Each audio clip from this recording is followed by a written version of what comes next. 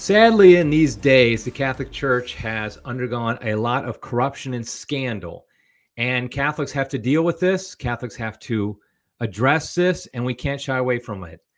What does it mean, though, as a Catholic to have to face corruption and scandal head on and keep their faith? That's what we're going to talk about today on Crisis Point. Hello, I'm Eric Sammons, your host and editor-in-chief of Crisis Magazine. Before we get started, I just want to encourage people to smash that like button, to subscribe to the channel. You can follow us on social media at Crisis Mag. Our website is crisismagazine.com, where you can subscribe to our email newsletter so you can check out what we're doing all the time. So our guest today, this has been, I feel like, almost a year in the making. We have not been able to connect, but now we finally are, which I'm very excited about. Michael Hichborn, he's the president of the Lepanto Institute. He spent 8 years at the American Life League's director of the Defend the Faith Project. He has researched and produced countless articles and reports on the funding of abortion, birth control, homosexuality, and Marxism by Catholic Relief Services and the Catholic Campaign for Human Development. He lives in Virginia. This is the most important stat here, with his wife and 7 children. That's what we care about the most, Michael. 8. Oh, I got an old bio here. Good you did. Our 8th was born in May. Oh, congratulations. That's great. I mean, I love hearing that. So that's just such a blessing. So Michael, you run the Lepanto Institute. Why don't you first just tell us what that is? Sure. The Lepanto Institute was founded as an outgrowth of the kinds of investigations that I was conducting at American Life League. We were looking into organizations that were promoting abortion, contraception, homosexuality, and somebody had tipped me off and said, you might want to look into the Catholic Campaign for Human Development. And I said, okay. And I did, and I started to find some pretty serious problems. So we did a series of reports on that. And then I got a question in my head going, well, we found these problems with the CCHD. What about other ones like Catholic Relief Services? And I found serious problems there. So then my inquisitive mind went to Catholic charities and started finding problems there, and then Catholic hospitals and finding problems there. I found problems going all the way up to the Vatican with an organization called Caritas Internationalis, which is the international aid and development body run by the Vatican that oversees Catholic Relief Services, Court Aid, Troker, CAFOD, all the international aid and development agencies that belong to the church. The problem that I discovered is that Caritas Internationalis is on the governing body of an international communist organization called the World Social Forum. And when I say communist, I mean communist. We're talking, these guys parade through the streets with hammer and sickle flags, big banners of Karl Marx. I mean, they don't hide it. So as I was conducting these investigations, it became clear that my scope of investigations had kind of gone beyond the mission of American Life League, which was specifically American, specifically abortion. And we had a long conversation, and it was decided that I should just go ahead and start my own organization, which I did. And that's what the Lepanto Institute is. It's a continuation of the work that I was doing at American Life League. And it's we've expanded a little bit to at least say, hey, people like to give financial contributions to nonprofit organizations, to charity, real charity. And we thought, what if we put together a list of charitable organizations that people can donate to that aren't involved in all of this garbage, and with warnings for the ones that are, so that they say, hey, I used to give to this organization. I didn't know they were doing this bad stuff. And that's what we've done. We've put together a charitable reports list of about 100 charities or so, more now. I think we're up to 115, 120. That we have personally investigated, and we've found either safe or not safe. Yeah, I want to get back to that in a minute, because I saw that on your website, and that is very useful. One of the things I'm interested in is, so like 20 some years ago, my wife and I were helping run a nonprofit that helped Catholics with adoption expenses. So we would help Catholics who wanted to adopt. It's very expensive to adopt a child in America, particularly upfront costs. And these were families that could support a child, but they couldn't afford the initial. So we helped them out, and it doesn't exist anymore. Just because of various reasons. But I remember one time my wife was dealing with Catholic charities, and a local Catholic Charities about an adoption situation. And there was a single mother who wanted to adopt. And our policy was we're not giving assistance unless it is a mother and father, both, a stable family, Catholic family. I mean, we only had so much money. We couldn't give everything. So we're like, no, we're not going to give to somebody who's a single mother. But the Catholic Charities had contacted us about possibly helping out this lady. And we said, no, that's not really our mission. We're doing this. And the Catholic Charities lady, she just went off about how actually a single mom is better for raising a child because they're focused only on the child. They're not distracted by their husband. And so it was just like, that was an eye opener to me because I'd only been Catholic for maybe about 5 or 10, 8 years, something like that. And I knew there was corruption in the church, but it was still kind of like, and that was just like on the street level of how, just because it says Catholic in front of it does not necessarily mean it's promoting Catholicism. And so for me, like when you give your guys reports, I'm like, yeah, that's probably, that's unfortunate and that's true and all that stuff. But I have to imagine a lot of people, like Catholics, challenge the veracity of your reports. So how do you go about making sure that because you were saying some pretty damning things about these organizations. How do you go about making sure that what you're saying is accurate and that you can back it up and things of that nature? We have an extremely high bar for degrees of proof. We've found all kinds of organizations that were entangled in things that we thought they really shouldn't be a part of, but we've never reported on them because we could not prove that they were directly involved in anything nefarious. There's a huge problem, and I think primarily in research circles today, where they get very involved in guilt by association. That's what we're accused of quite frequently, is guilt by association. And my response is, no, this isn't guilt by association. This is guilt by participation. Case in point, just earlier this week, we released a report on a CCHD grantee that we discovered held a staff meeting where they erected an altar with a pagan idol on it. They placed pentagrams on this altar, and then they recited prayers to demons. How do we know this? Because they wrote about it on their own website. And they said that this happened during a staff meeting. They even tweeted about it on Twitter, and they posted about it on Facebook. So we have various degrees of certainty that come from the primary sources, and that's the only way that we can show that this organization was doing something that was wicked. One of the ways that we're accused of guilt by association is because we talk about these organizations being involved with coalitions, where, for instance, there's a coalition called the Hispanic Federation, and it is super gay. That's the best way to describe it. We're talking rainbows and pixie dust. These people are queer as a football bat. And there are several CCHD grantees that are members of this Hispanic Federation. Here's the thing. The Catholic Campaign for Human Development actually has a specific grant guideline that says that CCHD grantees may not be members of coalitions that operate and do things that are against church teaching. So when we find these organizations that are members of these coalitions, our statement is not that this organization is promoting LGBTQ nonsense because they're a member of the coalition. We say they are violating the CCHD grant guideline because they're a member of this coalition, which is doing X, Y, and Z.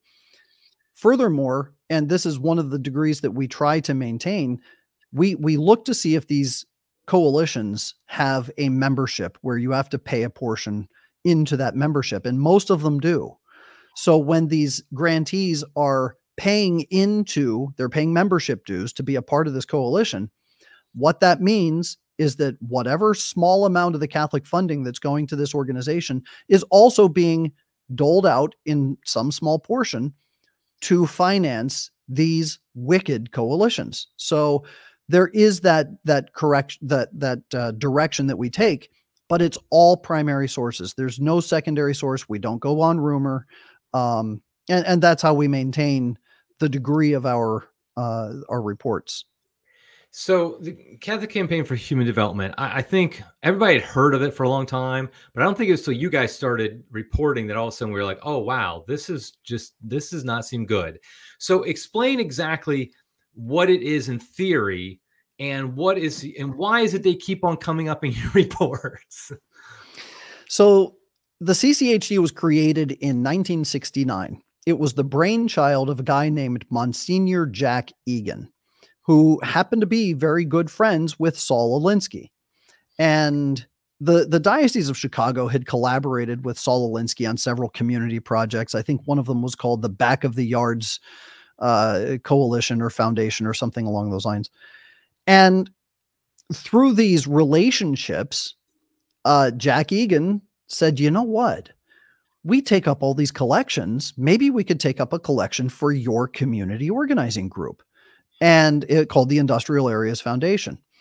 And Saul Alinsky said, hey, that's a great idea. I kind of like that.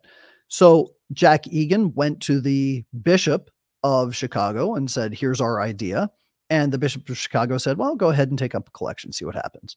Well, they took up a collection. It was a large collection. It was very successful. Father Joseph Bernardin, then became the Secretary General of the United States Conference of Catholic Bishops. And he took this idea of the Campaign for Human Development to the U.S. bishops and said, it was such a success in Chicago. We should take up a national collection to finance these community organizing groups. So that's what they did. And it was the most successful collection they ever conducted because people love to help the poor. And that's how it was sold to them. What they weren't told is that these organizations don't do anything to help the poor. They simply conduct political agitation for political change. And that's the whole purpose. It follows the blueprint that Saul Alinsky set in his book, Rules for Radicals. So the first collection was taken on the national level, I think, in 1972. And ever since that time, organizations that promote abortion, contraception, homosexuality, communism have been found by intrepid reporters like Capital Media Research, I think that's what they're called, or the Capital Research Center. The Wanderer had conducted several investigations. They used to publish regular articles showing that these organizations were receiving funding from the CCHD, and they were exposing this. So that went on for a long time, but it was easy for them to sweep it under the rug because, well, when you have a newsletter or a newspaper that has a very small circulation, you're not going to get a whole lot done. It was the advent of the internet that changed all of that. So when we started doing our investigations in 2009 and we, put out a news article, suddenly it gets picked up by Catholic News Agency, National Catholic Register, and then National Catholic Reporter scrambles and says, oh no, we got to defend our friends. And so they jump in and they start attacking me and saying, oh, he hates the poor. That's why he's doing this. And he's a capitalist. And well, aren't you kind of betraying yourself by saying that? But anyway, that's kind of the genesis of it. That's why our reports are most remembered, because the advent of the internet has given us a much broader platform and more people have been able to see and hear about the problems. So it's marketed as this is to help poor communities, but basically what happens is when you give money on your collection, what is it in November? When do they do the CCHD? Mid-November, every okay. mid-November. Yeah. So when they do that, you put your money in there and then it goes to, I guess, DC. They probably have an office there. And then they take all that money and then throughout the year, they give grants to various organizations. Is that the way it works? Sort of. So 25% of what each diocese collects remains with the diocese. The other 75% goes on to the National Catholic Campaign for Human Development. Then they take that money and there's an grant application process that starts at the local level, goes to the national level, goes back to the local level. And then they disperse the grants, I think, in 2 rounds. So one covers the first half of the year, and then the other covers the second half of the year from July to June of the following year is the grant cycle. That's the grant year. Now, okay, so you even mentioned already that they have rules for who they give grants to, and it sounds like these rules actually there's some good ones. I mean, they don't want to give to organizations that are members of coalitions that undermine church teaching, but clearly the actual grants being given aren't always following those kind of regulations that they have.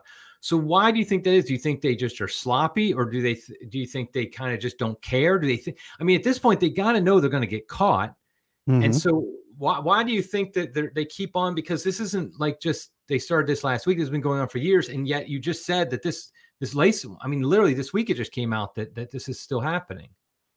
So there are many levels to the question. I think that there are true believers within the Catholic Campaign for Human Development who are just totally content to give funding to organizations that are pro-abortion, that are, advancing the LGBTQ agenda. I think that they're unbelievers, more like it, right? True unbelievers. Yeah. And I know that there are individuals like that because we know of at least one CCHD grantee or a grants coordinator from up in New York who she has been a participant in the Democratic Socialists of America. So we know that goes on. There are some who are just naive. They're told from on high, look, we investigated this. Everything's fine. Don't worry about it. And there are bishops who are just left in the dark. Some bishops, when they finally see my reports as it hits their desk, they write me and they tell me, I had no idea. This is shocking. I'm going to get to the bottom of this. And I've had bishops who actually stopped taking up the CCHD collection because of our reports. But then there are other bishops who will write me and say, you're all washed up. You're full of hot air, and I don't believe a word you're saying. We love the CCHD. We're going to continue funding them. Everything that you say is bogus. And I've been told by CCHD personnel that if a bishop wants an organization funded, even if they find something wrong with it, it gets funded. So there's that problem too. So it's a multi-layered problem. It comes from all sides.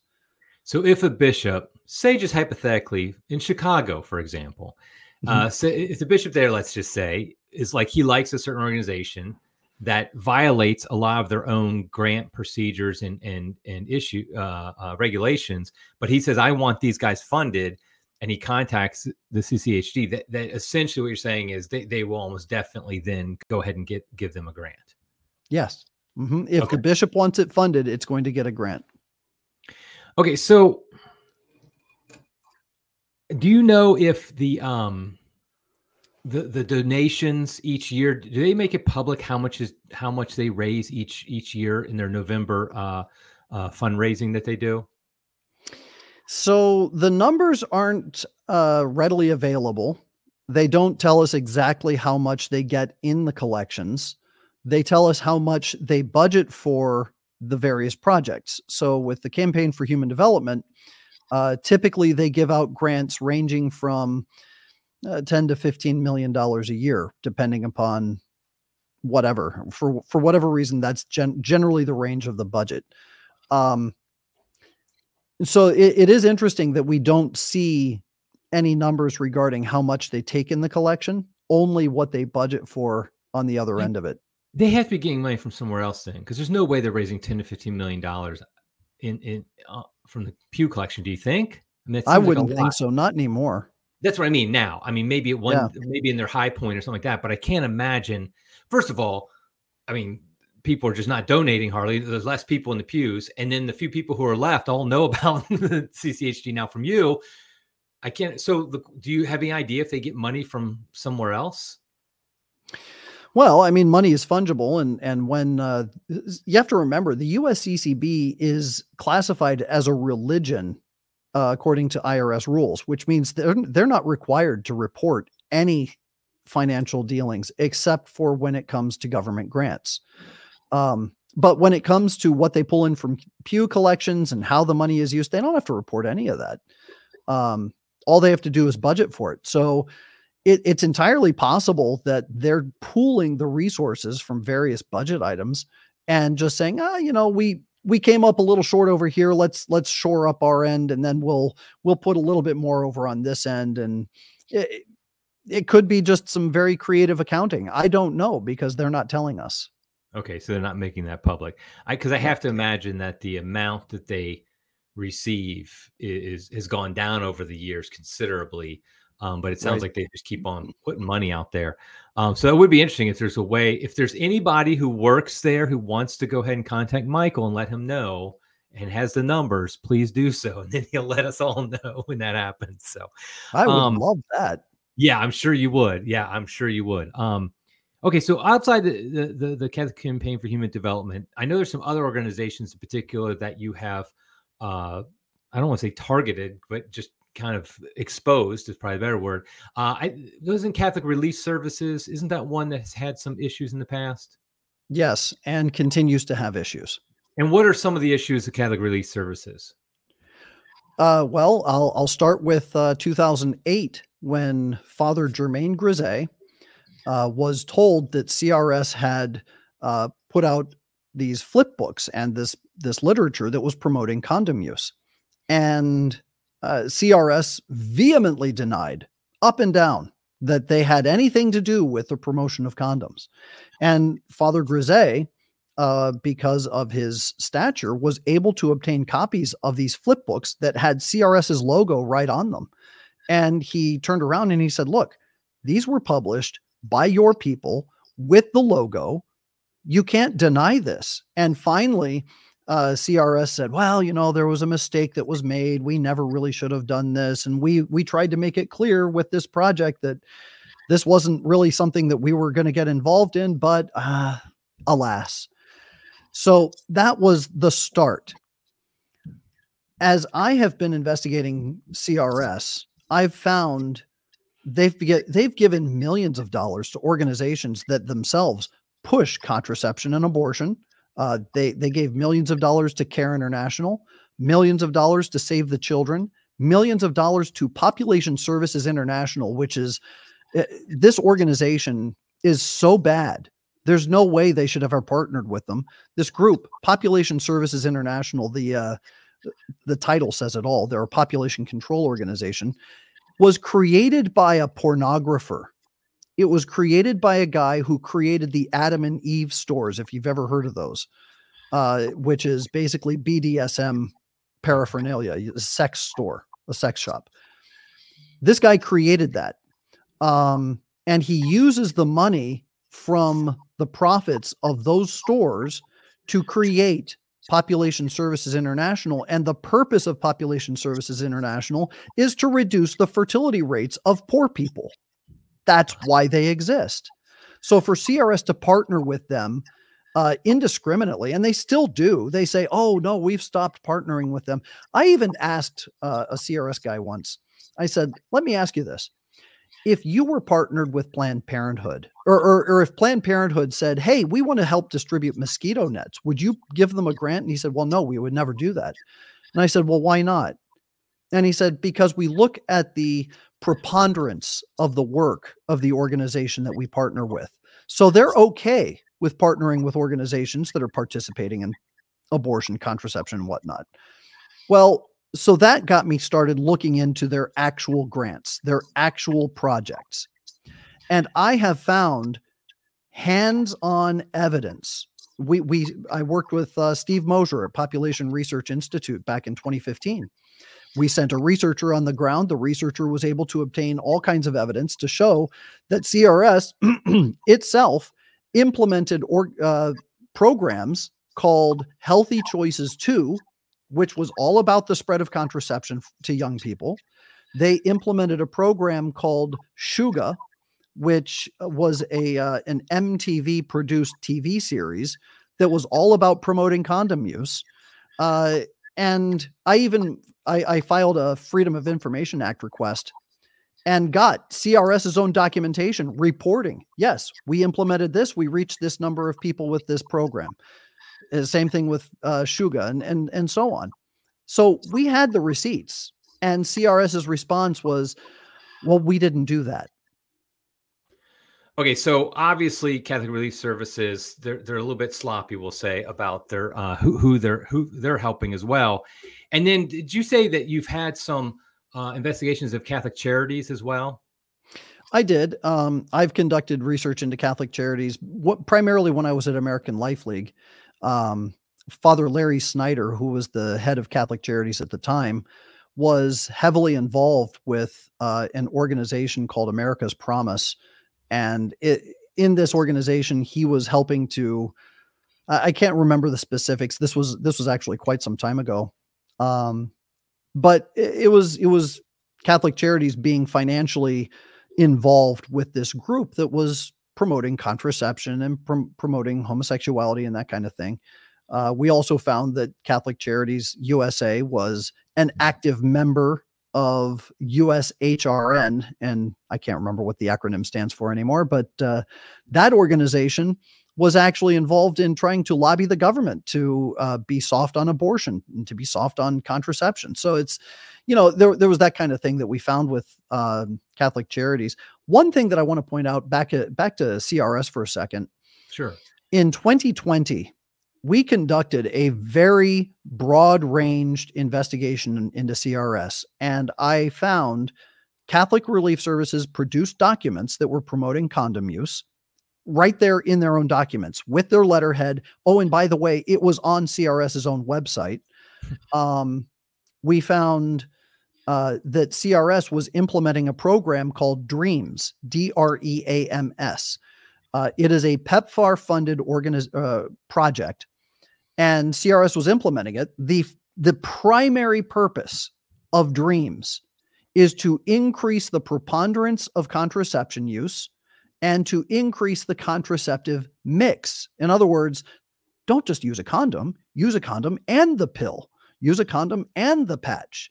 So that was the stated goal of DREAMS. I went through CRS's documents related to what they were doing with the DREAMS project. In their own documentation, they said, yeah, we know that they're promoting contraception through this program, but we've carved out just this little section that we're involved with that allows us to, get girls enrolled in it so that they can get financially secure.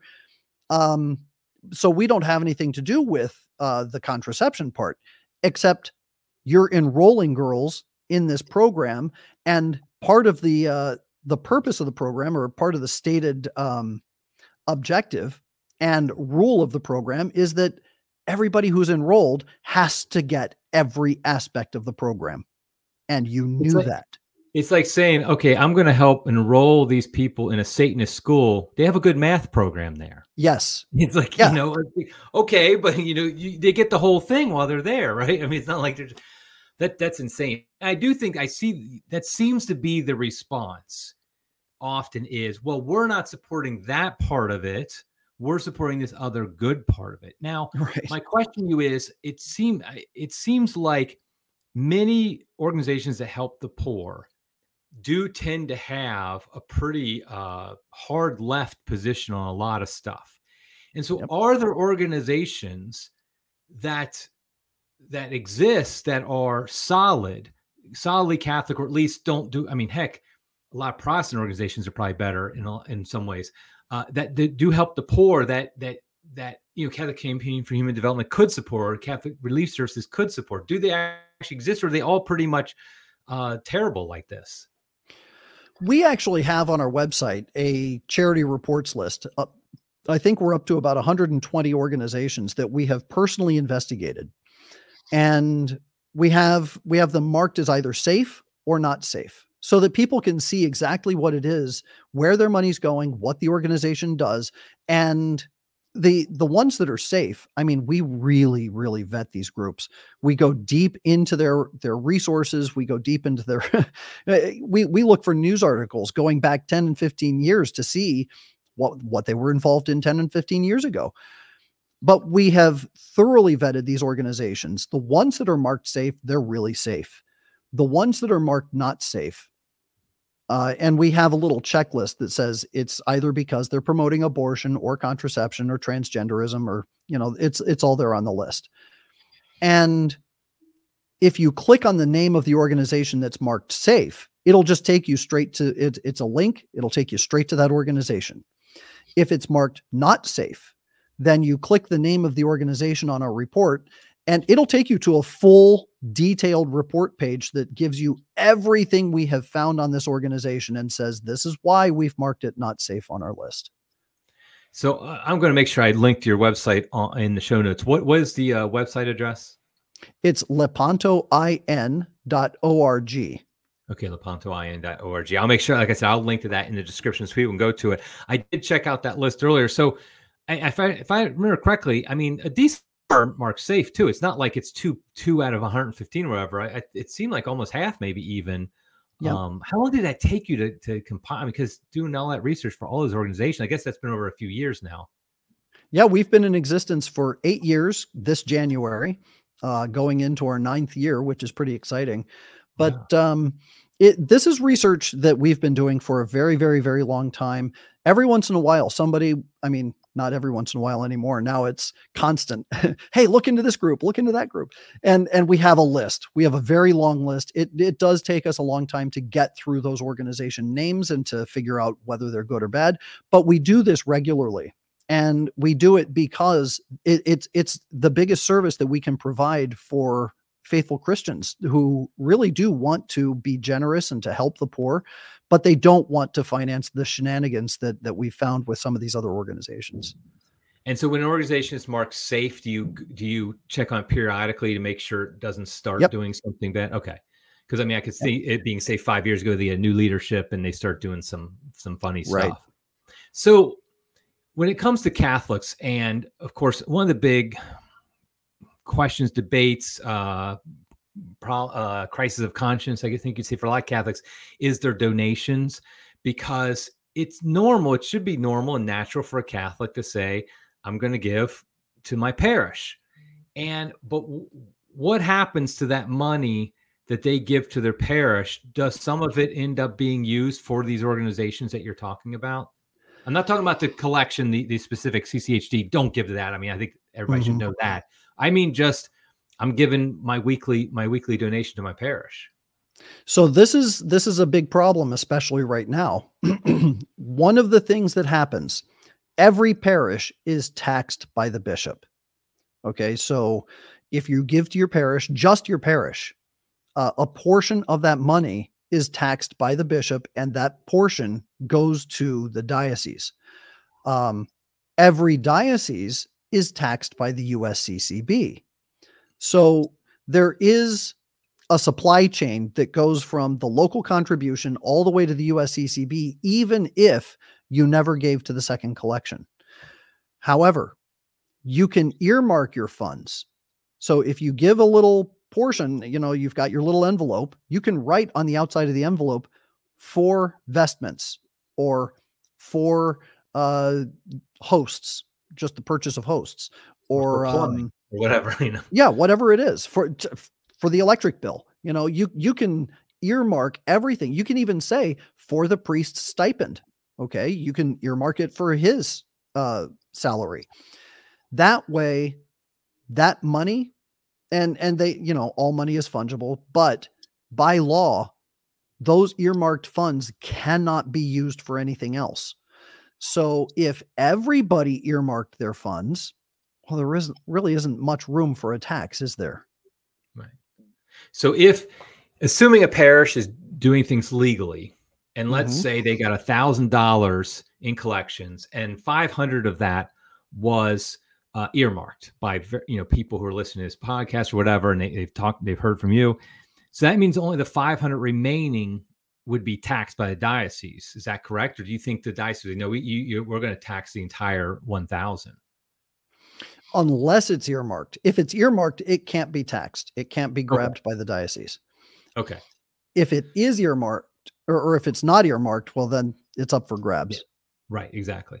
Okay. So the idea then is to figure out ways when you give to your parish. First, you can give to outside the parish to the groups on your list that are marked safe. Go there first. But then also, if you give to your parish, earmark it such that it won't be subject to the diocesan tax, and then therefore the USCCB tax. Right. Okay. And so, and I assume that that's kind of what you do. Is that what you recommend that Catholics do this at this point? Yeah, that's what I recommend. There's another thing that people are doing that is feasible. Some lay people have created a parish finance committee, and then they take up a parish finance collection. And if people want to contribute to the parish without any of the funds being touched by the bishop at all, then a bank account completely outside of the church's jurisdiction is established. Funds go to that bank account, and then the bank account turns to the priest and says, "Okay, Father, what do you need paid for? We'll pay for it, but we're not just going to give you cash." So that's So they another would, thing like, that for can be done example, too. directly pay the electric bill That's right. or whatever the case may be. Okay. That's right. And that one, of course, you're trusting the people who run the Yep. thing, and that because legally it's not part of the parish. Therefore, the people who control the bank account, they're the ones who are responsible for it, and you have to trust That's them to correct. do it. But obviously, if it's an organization, if it's a group of people that you trust, that might be a very good solution as well. And I would think that most pastors would be like, okay, if you're going to pay something for me, I'll take it. I'm not going to Yep. complain about it. So, Yep. now, would you say I want to go back then for a minute to talking about? You mentioned how bishops' reactions. Would you say, on a whole, that I have my own thoughts on this, but mine are guesswork. Yours are less guessy than mine would be.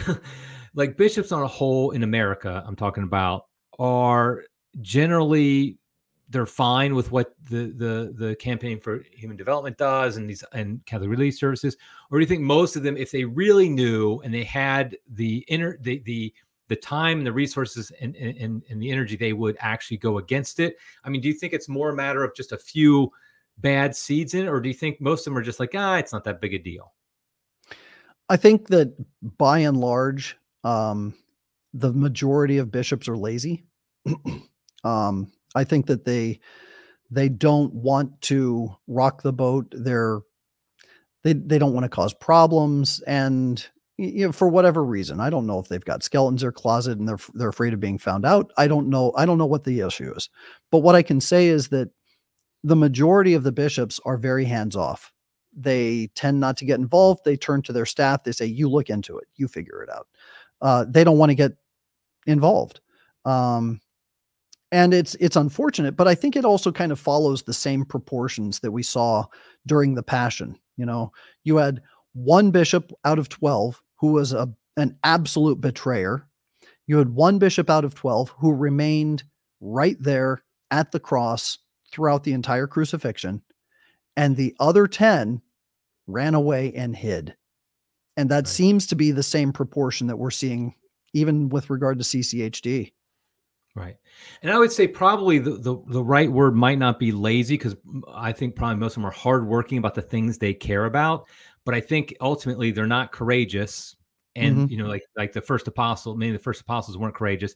And it just isn't that important to them. They just don't Right. care that much, because something that they do care about, like balancing the books or something like that, they probably are hardworking on. Because I've seen that a few times where a bishop might be a hard worker, but this just isn't like something that he bothers him, I guess is probably, or if it does bother him a little bit, it's like not worth the political capital to fight it. I mean, that's what we Sure, and saw. Like Bishop by Strickland. laziness, I didn't necessarily mean lack of industry. I meant kind of a moral or a mental Yeah. Okay. laziness. Yes. Yes. Okay. That makes sense. That makes sense. Because I know most of us, our bishops, they work hard. Mm, But the question is more, how are you spending your resources? How are you spending that right. work? What are you focused on? So, okay. Now I want to kind of conclude here in a minute, but I want to ask you, so for years now, it sounds like, was it 8 years with the American Life League? Now 8 years, almost 9. So over 16 years now, you have been involved on some level with uncovering corruption and scandal within the church. Yep. Now, I think all of us know stories, people we don't need to be named or anything like that, but public figures who they do this and then they fall. They themselves get either they, for various reasons, but some of them even leave the church because They see what's going on. They experience it more directly than a lot of us, like a average person in the pews does. And it scandalizes them such that they leave. Yet you seem, first of all, you seem like one of the most like normal people. I mean, in a good way. Like you're not like, shooting from the hip and stuff like that. You're not like crazy and all that stuff. That's a compliment. But like, how do you do that? How do you, when your day job is literally seeing how people who represent the Catholic Church are doing these evil things, and yet you're also living the Catholic faith? How do you balance all that out? So I like to use an analogy. If the head of a household discovered that he had termites and they were eating at his foundation, his disposition is going to be this. He's going to be upset. He's going to be demoralized. Why? Because he found something that was eating away at the foundation of his home. And now he's going to have to spend lots of money. He's going to try and figure out how to fix it. He's going to, there's so many things he now has to do because of what he discovered, and it demoralizes him. And it might even cause him to say, you know what, I'm just going to sell the house and find a better one. On the other hand, what do you call it? I'm losing my word. What's the word for somebody who goes exterminator? Right.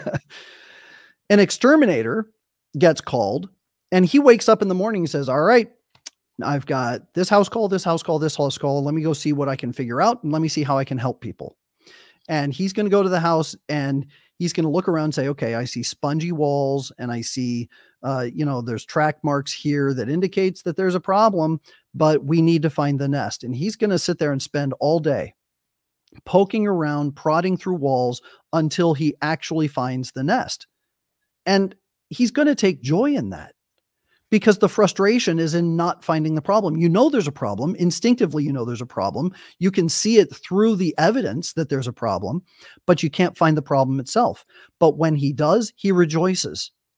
And I see myself in that same role. I rejoice in finding the problem because now I can put a name to it. When a doctor discovers the source of the patient's cancer, okay, all the tests, everything leading up to that causes an immense amount of stress. The doctor's going to be stressed out. Why can't I figure out what's wrong with this patient? The patient's going to be worried and stressed until they get to the actual problem. And then they can put a name to it. And the reason people get relief from that is because you can finally say, I know how to fix this, or I know how to treat it, or at least I know what's going to happen now. If it's terminal, then of course the patient goes through a phase of arguing with God and being upset. And then they finally resign themselves to it. And they say, okay, I have to have peace. This is something that's going to happen. There's nothing I can do. I'm going to die. So therefore I need to make amends, whatever the case may be. But I don't have a problem finding problems, because problems exist everywhere, whether it's in the church, whether it's in my house, whether it's with termites, or whether, whatever the issue may be, there are always going to be problems. So I can't let myself get upset by that. It's like our Lord said, it's necessary that scandals come, but don't allow yourself to fall into sin because of the scandals. And we have to think about it in the same way. I'm not going to get upset just because whatever happened. Okay, so it happened. What do I do now? How do I fix that? How do I get around that? And as long as that's my disposition, and as long as I remain prayerful every day, we pray the rosary as a family every single day. We make a consecration to Our Lady in the morning. We make a consecration to Our Lady in the evening. I'm firmly grounded in everything that I do, and I give everything every single day to our Lord and to Our Lady. This is their work, not mine. If I find something, if something good comes of my investigations, praise be to God, because that was His work. He used me as an instrument, but I didn't actually do this. I was following His inspirations. I was following the guidance of the Holy Spirit, and something good came out of it. Praise be to God. If I don't find anything, well, maybe He didn't want me to find something anyway, and I'll move on to the next house. That's a good analogy, because I'm not a handyman at all. And so when the worst part of the whole process of something wrong with my house is when I first find out about it, because is that demoralizing. It's just like and then one of the best parts is when I finally get, I get a contract or whatever, and they say, okay, here's what it is, here's what we're gonna do, here's how much it's gonna cost.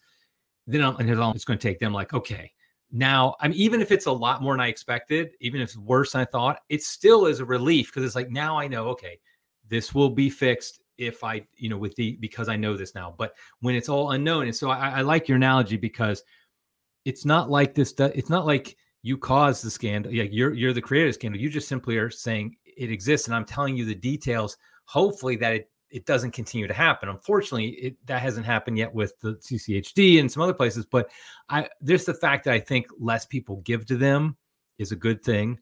Less people know about it. So I really appreciate, and I have for years, the work you're doing there at Lepanto, and I appreciate, like I said, I appreciate your level head, frankly. That and it's funny because I still see people kind of rail on your work at Lepanto as, oh, this is just, like you said, guilt by association. This is just like, sensationalistic. I'm like, just okay, well, tell him where he's wrong. Tell him where it wasn't, that what he got wrong, and I'm sure he'll correct it. But they haven't seemed to. Most critics don't seem to do that. I've been wrong before, and I'm never shy about admitting it either. Yeah, and we all make mistakes, but so the work you're doing is great. I really appreciate it. So again, it's lepantoin.org. I'll link to it. Is there anything else that's coming up that you guys are working on, you want to let us know about before we get off here? Well, we're just wrapping up the end of the year summary, and I'm kind of counting all the victories we've had. I'm sort of going, wow, we did a lot this year. But we did just wrap up a 6-month investigation. I can't say much about it now because we're still going through all of the information. We're compiling it all. But very early next year, probably towards the beginning of February, we're going to be releasing a new report, and it's going to be quite damning. So that's the next thing coming up. Good. I'm glad to hear that. You guys keep doing good work. Well, thank you very much, Michael. I really appreciate you being on. Keep up the good work. And like I said, people go to his website. I especially like the list of charities, the safe and non-safe, because it just lets you give in peace without having to worry about your money going to stuff that you don't want it going to. So thank you very much, and God bless you. Thanks so much. God bless you and your audience. Okay, everybody, until next time, God love you.